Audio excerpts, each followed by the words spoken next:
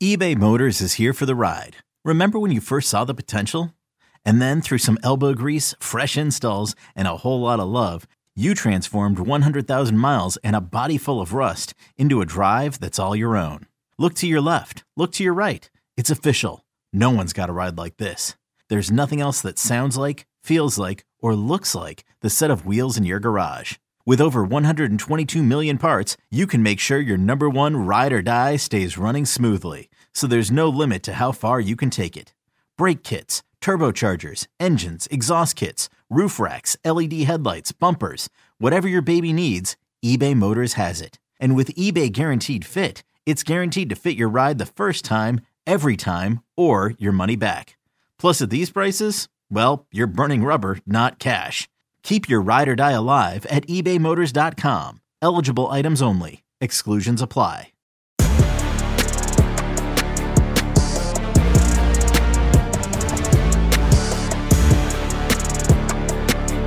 Welcome into another edition of the Gig'em 24/7 Sports Podcast. I am Andrew Hattersley, joined by Brian Perroni, who is on the road down in College Station for Texas A&M opening fall camp, which took place on Wednesday night. The team hit the practice field for the first time. Brian, how's everything going? We're going to dive into everything with fall camp and obviously the big recruiting weekend. But how's the latest trip down to College Station? Oh, it's nice, man. It's just nice because football's back. And I think the first day of practice was exactly 1 month until the start of the season, at least the start of A&M season. We're going to get some football the week before. I mean, you got Notre Dame playing in Ireland and some other games. So we're getting close. So that's what I'm most excited about. You know, we got to see players hit the field on Wednesday. So, you know, there's some football to talk about. I like that. There's a ton of buzz. Yeah, we can kind of get away from all the off-season projections and guys getting put on preseason lists and all that stuff, and actually talk about practice and really dive into things. And there was some news on Wednesday out there. Daryl Dickey was working with the tight ends. Had previously been the offensive coordinator and QB coach. Damian Craig, who had been working with the wide receivers, was now working with the quarterbacks, and James Coley, who had been working with the tight ends, was now working with the receivers. What did you make of that whole kind of change? And I know they all have experience kind of at those positions in the past, which was the first thing that kind of jumped out to me. But seeing them in action, all three of them, what did you kind of make of that? I think it all makes sense, to be honest. I mean, Damian Craig has been the wide receiver coach since Jimbo arrived in College Station, but you know, he was an all-SEC quarterback at Auburn in college, so he definitely knows what he's doing, and, you know, as a quarterback coach. James Coley at receiver now, he has coached receivers before. Daryl Dickey at tight end, he's coached that before. You know, it's just a little weird having your OC, you know, as the tight end coach in Dickey, but I mean, Jimbo Fisher has always called his own plays and always will. So, you know, I don't think it's really that big a deal that now Dickey's with the tight ends, and I'm sure, you know, if quarterbacks need something, he's there, and these guys, you know, can look back at their other positions. But I like the moves. I like all three of them. You know, it'll be interesting to see Coley recruit wide receivers now, because he's done a great job recruiting tight ends. He's known as a recruiter, you know, from his time as Georgia, from his time everywhere else. Miami really wanted to steal him this offseason. And a big reason was, you know, his recruiting prowess, especially in South Florida. So, you know, that's going to be an interesting thing to watch. Obviously, on field is the biggest news of it. But since A&M recruits positionally, that's going to be really interesting.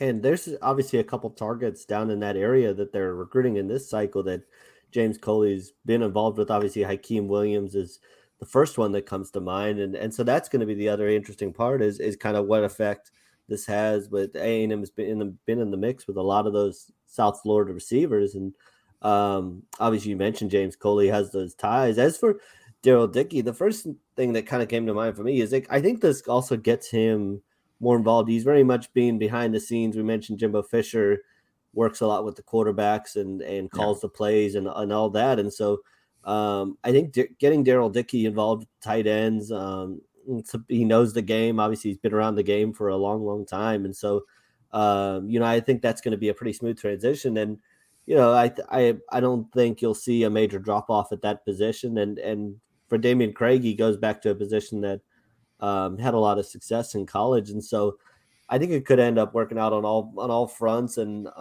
puts people kind of in positions where they're comfortable. But it is going to be interesting to watch James Coley and working with the wide receivers and just what that does to wide receiver recruiting as well, and where A&M kind of targets. Speaking of the tight ends, I know that was kind of everybody's big takeaway from day one was, Theodore Mellon Ostrom came in at 255, I believe, and as a freshman, and certainly is built really, really well. And the tight ends overall on day one seemed to really be the group that everybody was excited about. What takeaways did you kind of have getting around, as many position groups as you could in the short window that you were out there? Yeah, no, for sure. Tight ends. I mean, that was the one position I really wanted to see, other than obviously defensive linemen with all the 5-stars coming in. But tight ends, I mean, they went last year in that class from planning on taking the one guy. I mean, Donovan Green was the guy. Then Theo Orstrom reclassified. He graduated a year early. And then, after Max Johnson left LSU, Jake Johnson had decommitted from LSU, was not planning to go there anymore. And, just the family called up A&M. Hey, what if our boys end up in Aggie land? So they took Jake Johnson, who was ranked the number 1 tight end in the nation in the class. They took him. He made an announcement on the first day of the early signing period. So, they went from planning to take 1 to taking 3, and then you had Baylor Cupp leave in the offseason. So it actually turned out to be a great thing that they did that. It's going to be hard to keep any of these guys, these 3. Obviously Max Wright's there and has he's a guy that has experience and he, blocks and just does everything right. You got a couple other guys in Blake Smith and Fernando Garza, but it's going to be really hard to keep those 3 freshmen off the field. Wouldn't be a shock just because he has the experience from the spring if Jake Johnson ended up, as a starter early. But, Theo Orstrom looked really, really good. Now, obviously, we've talked about it on here before. His, the only time in pads he's played is in Sweden against, guys, he's not playing against D1 guys or anything. So, that's going to be a huge adjustment, going from that to the SEC. Donovan Green, though, he played at Dickinson, a Class 6A school. Jalen Weidemeyer had done the same thing, made the transition and played early. So I think Donovan Green can do that. So, yeah, these guys, all 3 have a chance to be really, really good. And, it's a good problem to have, but I don't envy Dickey and having to decide playing time there at that group. There's no doubt. And with Jake Johnson, especially, just so natural in everything that he seems to do, kind of a natural pass catcher and just really fluid running routes. And, it's and same, I've always kind of felt that with Donovan Green, that just seems to be really fluid and has experience. One of the jumps that a lot of guys have to make when they come to college is, the blocking, getting up to speed of the blocking and as a receiver. But at Dickinson, Donovan Green was asked to do both of those. And so it feels like he's kind of up to speed and has a leg up in that front. And so it's going to be really interesting. And, I know Max Wright and Blake Smith and Fernando Garza are certainly going to be pushing for playing time as well. And, I agree, though. It's going to be hard to keep any of those 3 off the field. And there's a reason that they were brought in and thought so highly of. All 3 were in the top 10 of the rankings in the tight ends for the 2022 class. And so, you've added 3 guys that can provide immediate impact. And it's gonna be a fun battle to watch over the next couple of weeks. And what I know everybody is keeping a close eye on the quarterback position as well, with Max Johnson, Haynes King, and Connor Wigman. That battle really starts to ramp up now over the next couple of weeks. And Jimbo Fisher on Wednesday during his press conference said there's no timetable to name a starter. He kind of has an idea in mind, but he's not going to say that. Of come course. on, yeah, we've learned from him. He is going to name. He may not even name one. They're just going to trot somebody out. Now it'll leak. It'll leak for sure. But I mean, think back to the Kellen Mond deal. I think we broke that news the week before Kellen Mond's first game in Jimbo's first season, but Jimbo still didn't announce that and Yeah. just trotted out Mon. So yeah, it said no time, but because he's not going to announce it. You don't want to give you don't want to give Sam Houston a leg up and knowing which quarterback to prepare for. So. Yeah, no, it's one of those things where, I think he said, like, I have a timetable, but I'm not going to tell you what my timetable is. Okay. He, so, kind of played it out exactly how you'd expect. And also, was kind of asked about it. He definitely was not tipping his hand about any way he's leaning. Was asked about, are there specific characteristics you're looking for in your quarterback? Yeah, he said, I want one that's fast. Oh, who's that going to be? I want a guy who's got SEC starts. Oh, who's that? Yeah, so he's not going to give anything. In Jimbo Fisher fashion, said all three bring different skill sets to the table, and that's what the quarterback position brings. And so, he mentioned kind of the generic things: decision making, accuracy, timing.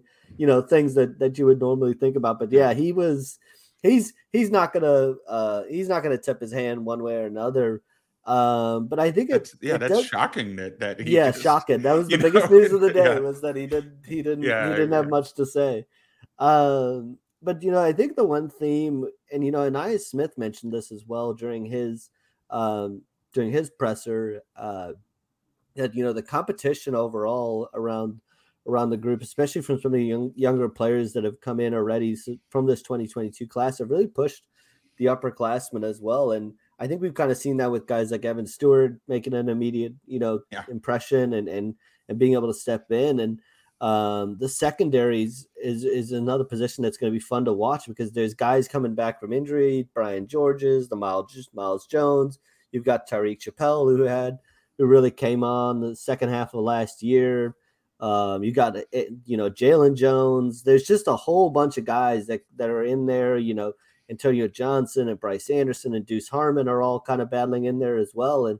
And so the competition in the secondary is going to be really, really fun to watch. And, I think that's exactly what Jimbo Fisher kind of wanted. And those thoughts have been echoed by players over the course of the last couple of days as well during press conferences. No, for sure.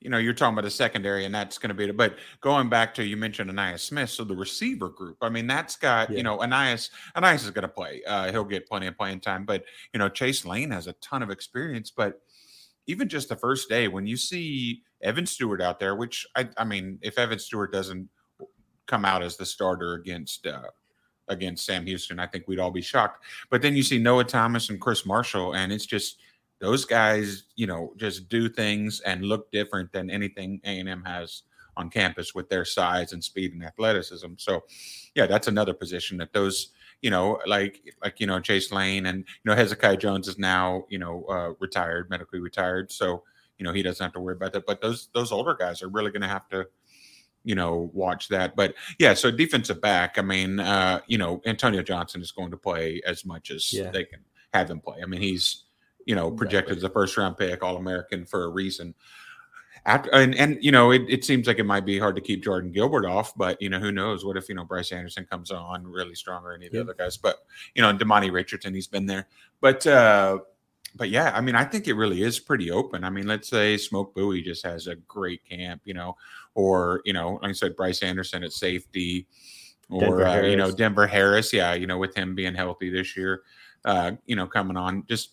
Yeah, it's not out of the question that some of those veterans start seeing their playing time decrease. And, it's frustrating for them, I'm sure, if that does happen. But it's a great problem for A&M to have. You always want the young guys to get experience if they're, you don't want to have to put them in. But if they earn their way in, that's a different story. And, so if, let's just say, for example, if Jalen Jones is beaten out by one of the younger guys or being out for some playing time at least, that means those guys have really, because Jalen Jones is a great player. He already a 2-year starter, was a 5-star, but that means those guys have made a huge impact already. And that's another just great problem to have. It's not, you don't have to throw them out there to the wolves. So that means that they've truly proven that they belong and can play early.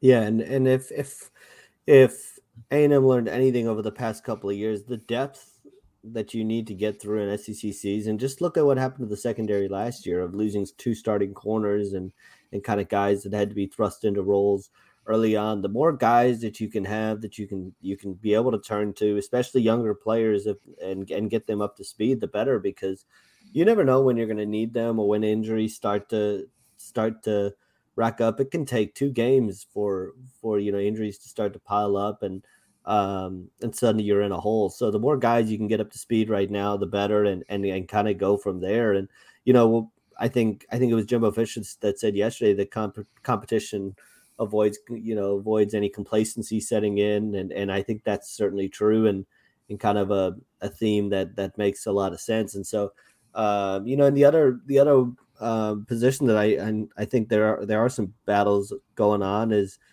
along the offensive line, and kind of where things go. And we've talked about it before, but seeing Jordan Spasovich Moko line up with the first team ones at guard is I think a noteworthy development, and goes to what we continue to talk about in just one year in the program, and kind of where he's made strides and picked up picked up the game of football, especially at this level, is a great sign for A&M, and a guy that can be really impactful in the run game. It was just more a question of, in the pass game, where can he pick everything up? Can he pick blitzes and stunts up? But to me, that's a great development to have him up to speed and ready to go. Oh no, for sure. We just got done talking about all this depth everywhere.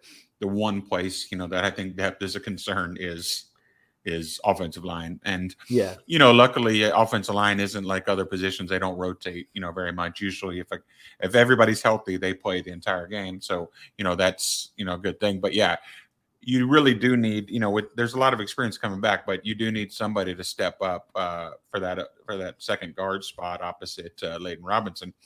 And Moko, another guy, we talked about Theo Orstrom, but I mean, just doesn't have experience at this level of football.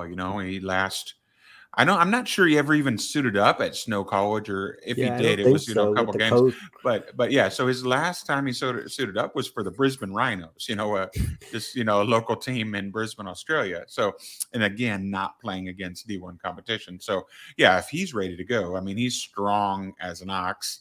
He's really athletic. I mean, when they were recruiting him, he would put up videos of him doing just like ridiculous things that even small guys couldn't do. So, I mean, he's got those tools. So yeah, they think he's ready to go. That's a big storyline, because, the rest of the line, I know Trey Zune obviously doesn't have the playing experience, but, looked great in the spring, and all reviews are that he's, looking really good at tackle. So it really just it's that one spot, that one guard spot. And if he can do that, and if he can, lock it down, that means that he's another guy that's earned it. And like I said, he's got the tools. So that'll be fun to watch.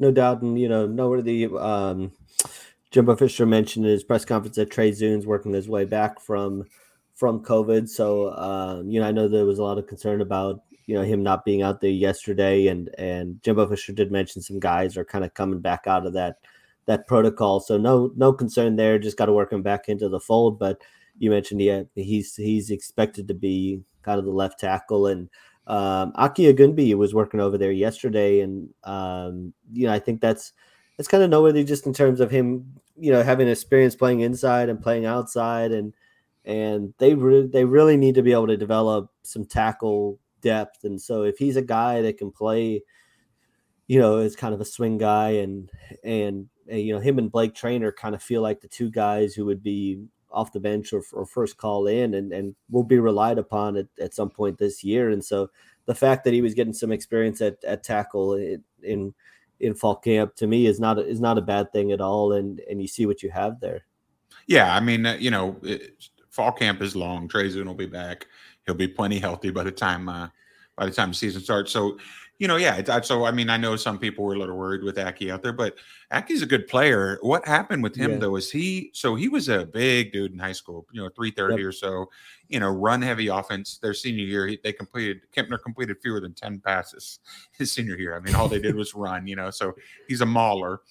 But what happened when he got to A&M is he was working on losing weight. He lost too much weight. You don't see that happen, but that happened. Well, now he's back up to, what they would prefer to have him at. And, he's not a bad option at tackle. I don't think you probably want him as your starting tackle. If he's in your starting lineup, you want him a guard, but he's not a bad guy to have in there. If something does happen, if Zune goes down or Fatheree goes down, he can step in. There really aren't. I mean, Blake Traynor, did that last year. He came in, struggled a bit. So there really just aren't that many options at tackle. Like we said, the depth is the issue there. So, get him work there. It's not a bad thing, and it's just camp. I mean, people. Yeah. It's not even just camp. It's just one day, the very first day of camp. I mean, I don't believe Blake Traynor was even out there, so who knows if he would have been in front of him. So I mean, I don't know who fans exactly wanted there at tackle if they were, if they were complaining that Aggie was out there. I mean, there's just, A&M really needs to add some tackle to their spot. I mean, would they rather have him or Hunter Erb, a true freshman who just showed up and who might end up at tackle, might end up at guard? I mean, I think they'd probably freak out more if there was a true freshman in there. So yeah, I mean, it's, way too early to calm down, guys. Calm down. I saw the overreaction. Calm down. It'll be fine.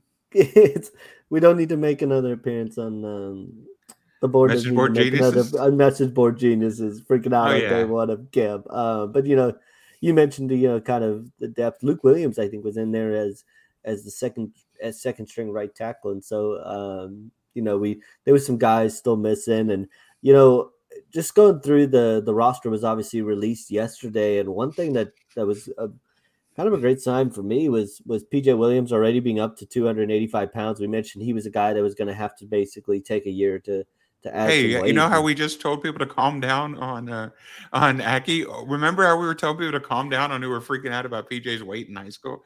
I mean, PJ played his sophomore year at 225. It was his first year to ever play offensive line, and he added more, but played his senior year at 255.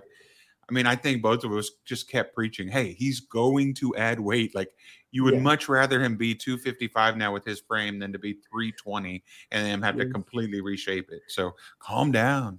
Yeah. We'll get to another thing, too, that we kind of told people to calm down and ended up playing right. We're gonna take a quick break and come back and talk a little Texas A&M recruiting, which has really picked up over the past few weeks, and they're coming off a big weekend and looking to add to it. So stay tuned. We'll be right back after a quick break.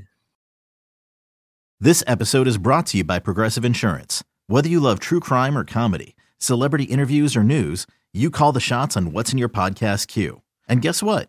Now you can call them on your auto insurance too with the Name Your Price tool from Progressive. It works just the way it sounds. You tell Progressive how much you want to pay for car insurance, and they'll show you coverage options that fit your budget. Get your quote today at Progressive.com to join the over 28 million drivers who trust Progressive. Progressive Casualty Insurance Company and Affiliates. Price and coverage match limited by state law. Worried about letting someone else pick out the perfect avocado for your perfect impress them on the third date guacamole? Well, good thing Instacart shoppers are as picky as you are. They find ripe avocados like it's their guac on the line. They are milk expiration date detectives. They bag eggs like the 12 precious pieces of cargo they are. So let Instacart shoppers overthink your groceries so that you can overthink what you'll wear on that third date. Download the Instacart app to get free delivery on your first 3 orders while supplies last. Minimum $10 per order. Additional terms apply. Welcome back into the Gig 'Em 24/7 Sports Podcast. I am Andrew Hattersley, joined by Brian Baroni. Brian, speaking of panic level being high, about a month ago, it feels like at this time we were kind of trying to remind people to kind of stay patient, and A&M was going to find their groove on the recruiting trail at some point later this summer, and the pool party was going to be kind of a big momentum boost, and it played out almost exactly that way. A&M lands a huge commitment from Anthony Hill on the Saturday around noon just to kind of kick off the pool party. Some guys were already in town. Dalton Brooks commits later that day, and then add their first commitment from Dylan Evans a day later, and Samu Tamun Pepe. You know what? I need to work on that.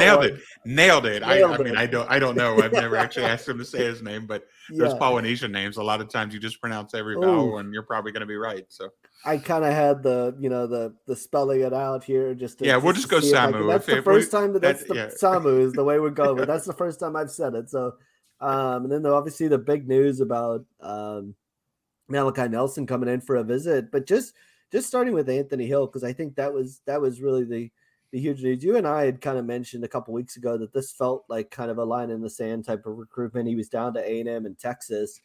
And for A&M to get him, you could immediately see him start going to work on a guy like Darian Gillette, another guy, TJ Shanahan. He was recruiting him. It's a huge addition for Tyler Santucci, just in terms of adding a guy of his caliber to the linebacker room and that position kind of needing that sort of jolt.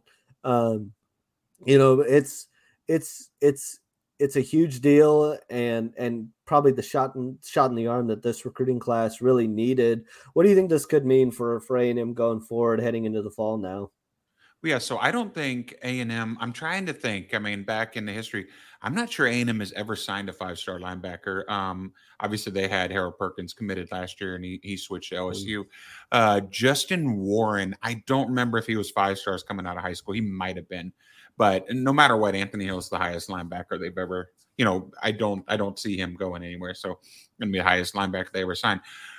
So as a player, it's huge, but bigger than that is the momentum. Like people, if you don't think Jimbo Fisher and that staff, like they do things for a reason. I mean, so, I remember LSU fans on Saturday were just like, some were like, that's way too many people to have on campus, for that pool party. And then another person like, saying it for LSU, we've never had anything close to on campus at one time as that list, that A&M has. I mean, there were, 7 or 8 5 stars, a ton of national top 100 people. And Anthony Hill commits at noon. There are kids starting to arrive on campus then, but the event doesn't even start till 5:30. He commits at noon. We knew it was coming. We knew it was coming at noon, and that was, and what happened? I mean, social media exploded. All these kids, are just like, man, what's going on at A&M? And then you had, the coaches and support staff and all that just tweeting about momentum and hinting at future commits. Like, that really that got the ball rolling. I think, Dalton Brooks, we talked about him several times. He's real quiet, doesn't do interviews, not because he's, he just wants to be quiet. He just wants to go about his business and play on the field. But I think it helped. He's been on the verge of committing for a long time, but I think it really helped get him, just wrapped up in the excitement and was like, all right, let's get this over with, let's do it. Dylan Evans, same thing. I mean, he was in town since, the entire weekend, got caught in that. Then I think, this coming weekend, you'll probably, we're going to see an announcement from Nikhil Betrand, and, it looks good for A&M. TJ Shanahan's a guy that could announce soon, probably A&M's top overall offensive line target. Yep. So so momentum, from all those guys there, and then all the, a ton of 24 guys. A&M's not going to take a ton of guys that early, but a bunch of 24 guys are really loving A&M. So I think the Hill deal obviously is huge for on the field. I mean, he can play all 3 spots, but he's just a Mike linebacker and can loves hitting and can cover. But it really is, just that momentum. People say, "Oh, the top linebacker in the country is now committed there." Oh, look at all these guys on campus. Like, I want in. I want to play with that guy. Yeah. So that was, like I said, huge head-to-head win over Texas. People on our board, on all the A&M boards, were just, as you said, like calming down. They were, worried when Texas got that momentum after Arch Manning, and landed. They landed Malik Muhammad and Jonte Cook were 2 of the guys that A&M was heavily after. They're like, oh, is A&M ever going to get a commit again? Like, Jimbo Fisher, has he lost his touch? No. Are they going to finish in the top 60? Yeah, A&M likes closing. Like, that's what they do. Yeah. But also, you just need a shot in the arm, and Anthony Hill did that. So great player and great for momentum. Yeah, just a fantastic athlete too. I mean, he was basically Denton Ryan's second best running back last year as well. I mean, they had him on kind of sharing the load in the running back room because he's the second best option they have, and just the way he moves for his size, it's just phenomenal. And adding Chase Basantis too, that's 3 top 100 kids that A&M's added in the past few weeks, and just like that, up to number 33 in the recruiting rankings as of Thursday. So up close. And that's to 30 spots. with 9 commits. And 9 commits. Okay, we've already we're not an anti-Tyler White podcast. We love Tyler White, but his ranking is not going to add a ton. So really, that's with 8 with 8 position players committed. They're up there. Everybody else up there has well into double digits. So the fact that A&M has 5 national top 100 guys is really impressive with with how small the class is so far. And Steve Wilfong kind of pointed this out, and I think this is the bigger number to look at is A&M, as of this past weekend, had the second highest average ranking per commit, which speaks to the quality of kids that they're and that's landing. with a punter, you know. That's with once a punter. Again, we love Tyler White, but that's with the punter, you know, dragging the average down a bit. So yeah. Yep. Oh man, if we ever try to get Tyler White on that, no, Tyler, we talked to him.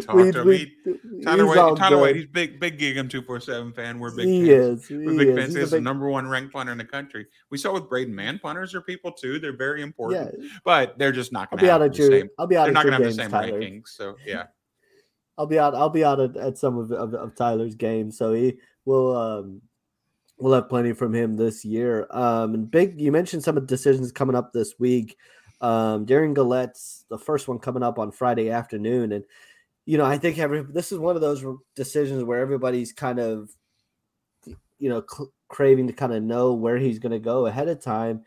And I think it's gotten really close with him between Texas and Texas A&M. You know, if you would have asked me last month, and, you know, talking to people around his recruitment, Texas held the advantage. There's no doubt about that, coming off of the momentum and getting him in on the final week of July. But A&M's just really, really picked away at that recruitment. And the question is, have they done enough? And I think the good news for A&M is, and kind of a hidden piece of good news, is he didn't use his official visit this past weekend. So even if A&M were to lose out on this recruitment to Texas, they still have the official visit kind of in the back pocket to be able to try to push to get him back on campus this fall. But I think it is kind of a toss-up, and, you know, it doesn't hurt that A&M was able to get him back on campus, you know, the final weekend before the dead period. And, you know, he did a Zoom call with the staff on Wednesday. And so, you know, I think he's a really thoughtful kid that's just trying to kind of figure out where he wants to go. He's really high on both schools.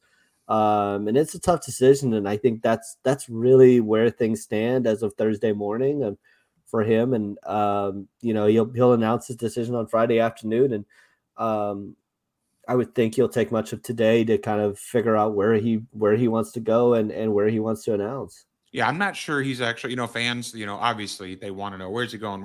You know, this isn't like it was 10 years ago where kids, you know, you do have some kids really surprised. But I don't think even schools know, you know, where he's going. He's down to A&M, Texas, and Ohio State. I think it's fair to say it'll be one of the in-state schools. Yeah. It's not likely to be Ohio State. But I don't think even A&M or Texas know just yet. And that's, you know, which, you know, it's like, why is he doing the commitment now? But I think he just sort of wants to get it out of the way. And also, you know, just, you know, both classes are sort of filling up. So, you know, also make sure he's got a spot in the class. So, but, you know, we're working on that. We're working on, you know, you and I are both working a bunch of sources and people that info on that. So, you know, come to the boards. We'll have more, but yeah, that's one that if A&M does that, then they're pretty much done at the linebacker spot. I mean, they would take, you know, they'll take an elite guy, but, you know, that'd be three. They love Anthony Hill. They love Damian Sanford. They love Darian Gallette. So they would be really happy with that haul. Kind of would be a dream linebacker class for them, and in terms of exactly how they wanted to fit in. You know, Darian Gallette and Anthony Hill were kind of have been the top two targets for quite a while.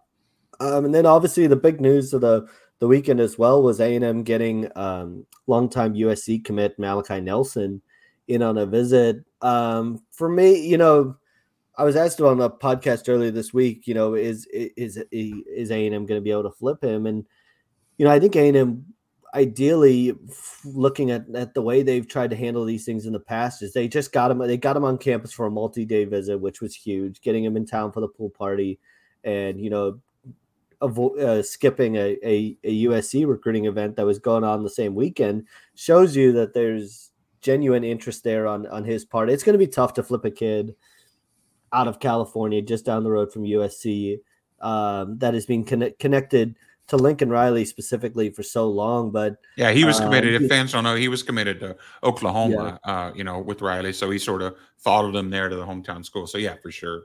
Yeah, but just getting him on campus, and, you know, you try to get him back on campus in the fall and kind of try to push this all the way to signing day and just see if you're able to do it.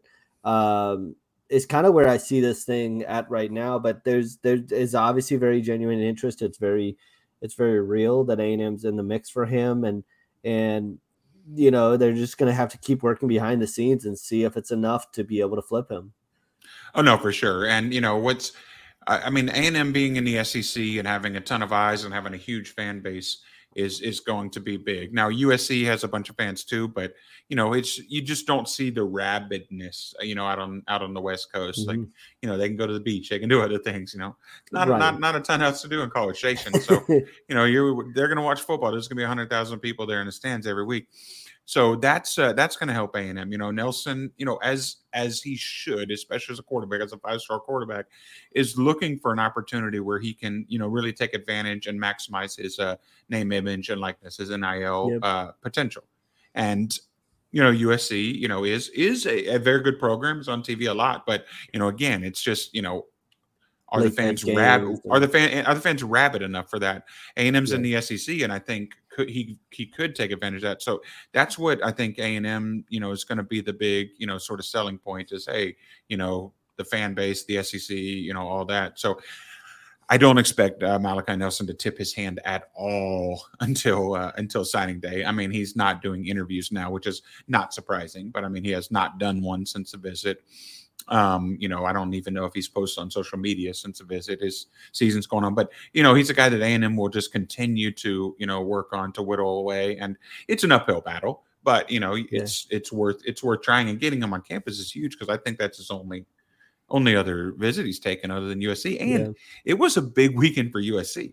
He skipped USC's big recruiting weekend to come to A&M. So I mean, there's definitely interest there, and I mean, you'd rather be the school that got him for a visit than any others that are trying to flip him that didn't. So like I said, uphill battle, but A&M's in as good a position as they could hope for.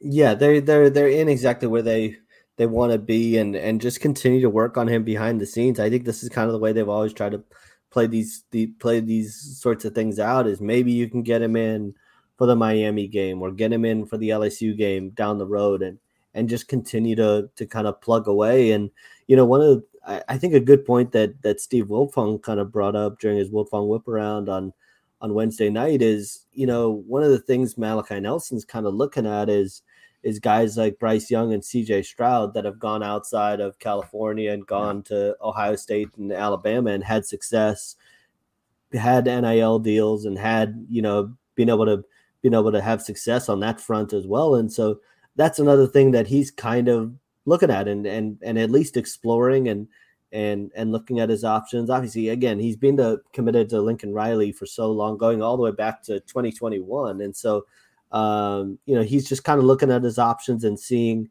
what's on the table. And, A&M is a school that has been working on him for quite a while behind the scenes. Just to get him on the visit was pretty huge. And so, people asked, and, I have to say, speaking of this podcast, quite the prophecy a couple weeks ago that,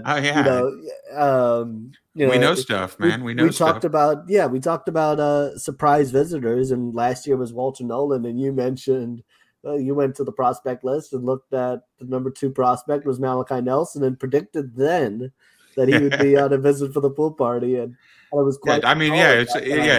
Just inside info. At that point, Malachi Nelson, I think it was actually about a month ago, and I don't think that trip definitely wasn't planned. I don't think A&M was even in contact with him then. But yeah, I remember just saying, I bet the number 2 prospect shows up, just as a joke. And I was like, let's look and see who it is. But then I think I was like, hey guys, I'm joking. Malachi Nelson's not coming. So I predicted it, but then went ahead and told people it wasn't going to happen. So yeah, I probably shouldn't have said that part. It would have set off the internet firestorm at that. I just didn't want to let it out of the bag just yet. Yeah. A&M has been talking to him for a while, but I think that was before it had really even heated up. But yeah, just sort of funny that 2 years in a row, the number 2 prospect in the country sort of just makes an out of nowhere visit, to A&M. I mean, Walter Nolan had come out with the top 3 or 4 and had not included A&M. Yeah, and then right after the visit, he came out with a new top 2, I think. Like, I think A&M made an impact there. So. Yeah, you could kind of sense as soon as A&M was in that top 2 and some of the other top threes were out, that A&M had certainly made an impact there. And you mentioned Nikhil Bertrand. He's also coming up on Saturday, and a guy that made it into town this week and is, since reopening his recruitment, has he's made a couple trips to A&M now, and A&M seems to be the school that sits in a good spot for him heading into Saturday. And would be another big addition to the offensive line class, a big human, as people like to say at this time. And just I think he's going to need some development and need some time, and that's going to be the biggest thing. Is he's kind of a developmental player that you can bring along, but a guy that A&M seems to be in a good spot for. Yeah, if you want a guy that's raw, you want a 6'7", 310-pound guy that's raw compared to a 6'3", whatever, So, I mean, you look at him; he looks every bit the part. So, I can see why he's got the offers that he does. Interesting. Auburn is actually recruiting him as a defensive lineman. I don't expect him to end up at Auburn, but so shoot, if all else fails, throw him on the defensive side of the ball at some point. But yeah, I mean, he looks like a stereotypical left tackle, just the height, the frame. So would not be a bad addition at all for A&M. Like you said, not a guy that would likely contribute early, but one that would be worth taking a flyer on for sure. No doubt. And then the other, sticking with the offensive line, Caden Jones is the guy we talked a lot about, and I think really got to see the top two. I think the two schools that are really standing out for him right now, Florida and Texas A&M, saw them on back-to-back days this week. Went to the Florida Friday nights camp on Friday night, and then came to A&M on Saturday. Yeah, I know, redundancy there. But mentioned, A&M really continues to make it. And I know he's a legacy, but one of the things that he talked about coming out of this trip is he's kind of built his own relationships now with A&M. He's got his own relationship with Steve Adazio that goes beyond just being a legacy. And so I think that's where A&M really wanted to get to. He got to talk to a lot of the players who raved about getting to work with Steve Adazio and being at A&M, and they feel like it's been the right choice for them. And so, right now the plan is to get back for official visits at both A&M and Florida this fall. And we'll see about timeline. Right now, he kind of mentioned this, December, late fall, but it wouldn't be a shock to see him make a decision earlier than that. But, A&M and Florida continue to kind of be the two schools that seem to be making the biggest impression on him right now. Yeah, and Florida's recruiting well. It does help with A&M. I mean, his mom went to A&M. His uncle is Marcus Jasmine, who played defensive line for A&M in the early 2000s. So, he's grown up with A&M. I think the first time you saw him, he came in wearing an A&M A&M shirt. He didn't even have an offer at that time, but just at a camp wearing an A&M shirt. So that definitely helps. And I know he likes Florida, but A&M is a little closer to New Orleans and with the ties, and I think he really does like Adazio and likes Jimbo Fisher. So, I would lean towards him ending up in the A&M class. Not a done deal. But yeah, I think that, let's say, so an offensive line class, they have who? Chase Basantis already in the fold, Colton Thomason. Nicole Bertrand likely jumps in this weekend. TJ Shanahan is big time guy, probably ends up in the class before too long. Now, again, not done, but probably does. And so the fifth guy could be Caden Jones. And that 5-man class is pretty good class. Solid class. Yeah. I mean, you don't have the, immediate like left tackle day one starter. Now Colton Thomas, and let's see how he does at left tackle, or at tackle. He's playing right tackle, but see how he does it moving out from guard. You don't have that, but you do have two guys in Jones and Bertrand that could end up being, that left tackle type. So, yeah, I think that 5 people would, and they're all versatile. I mean, Basantis plays tackle in high school, Lykud plays guard. TJ Shanahan plays tackle in high school, probably moves inside the guard, but he said schools are looking at him all over. So, and then Colton Thomason played guard last year, moving to tackle. He's 6'8", 6'9", 6'10". I don't know. He's tall. 7 feet, 7'1". He's a guy that could play, a number of positions. So you really like that too, just the versatility. So, I mean, there are definitely worse classes and not many better ones that you can sign. No doubt. And, I think the thing to remember with this offensive line class is it wasn't like they weren't the Reuben Fotheries and the Bryce Fosters of this class that were immediate day one impact type of guys. There were some guys that you knew were going to kind of be developmental pieces in this sort of class. So not a bad class to be able to put together with guys that have tools, and now you just have to be able to kind of mold those skill sets and go from there. But it's gonna be interesting. I would definitely stay tuned over the next couple of weeks. I don't think A&M is done by any stretch heading into August, and probably has more momentum coming out of this pool party than we kind of expected. Maybe going in, you expected it to kind of be a boost in the arm, but getting Anthony Hill on board, I think you and I tried to keep expectations and reason. And I think we said like 3 to 4 commitments by the start of the season, and it certainly kind of picked up from there. So. It'll certainly be interesting to see if A&M continues to build on that. Darian Gillette, again, we'll have more information on the site as it kind of comes in later today, but continue to stay locked in on the Gig'em 24/7 Sports podcast. Hit the subscribe button on the YouTube channel to get a notification every time a new video drops. Give us a 5-star review on Spotify and iTunes. And we'll be back again next week to talk a little more about fall camp.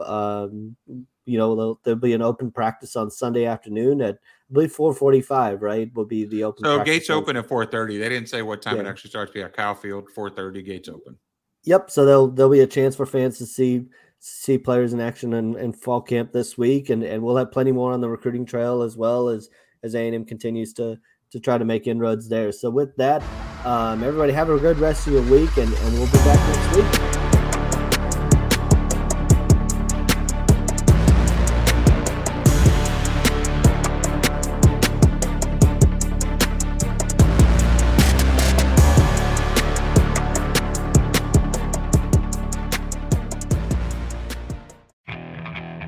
Okay, picture this. It's Friday afternoon when a thought hits you. I can waste another weekend doing the same old whatever, or I can conquer it. I can hop into my all-new Hyundai Santa Fe and hit the road. Any road. The steeper, the better.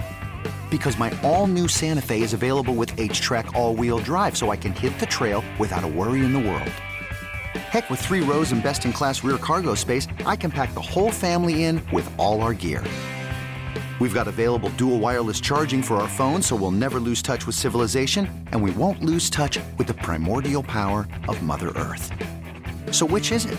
Waste the weekend or do something a little more epic? And conquer it in the all-new Hyundai Santa Fe. Visit HyundaiUSA.com or call 562-314-4603 for more details. Hyundai, there's joy in every journey.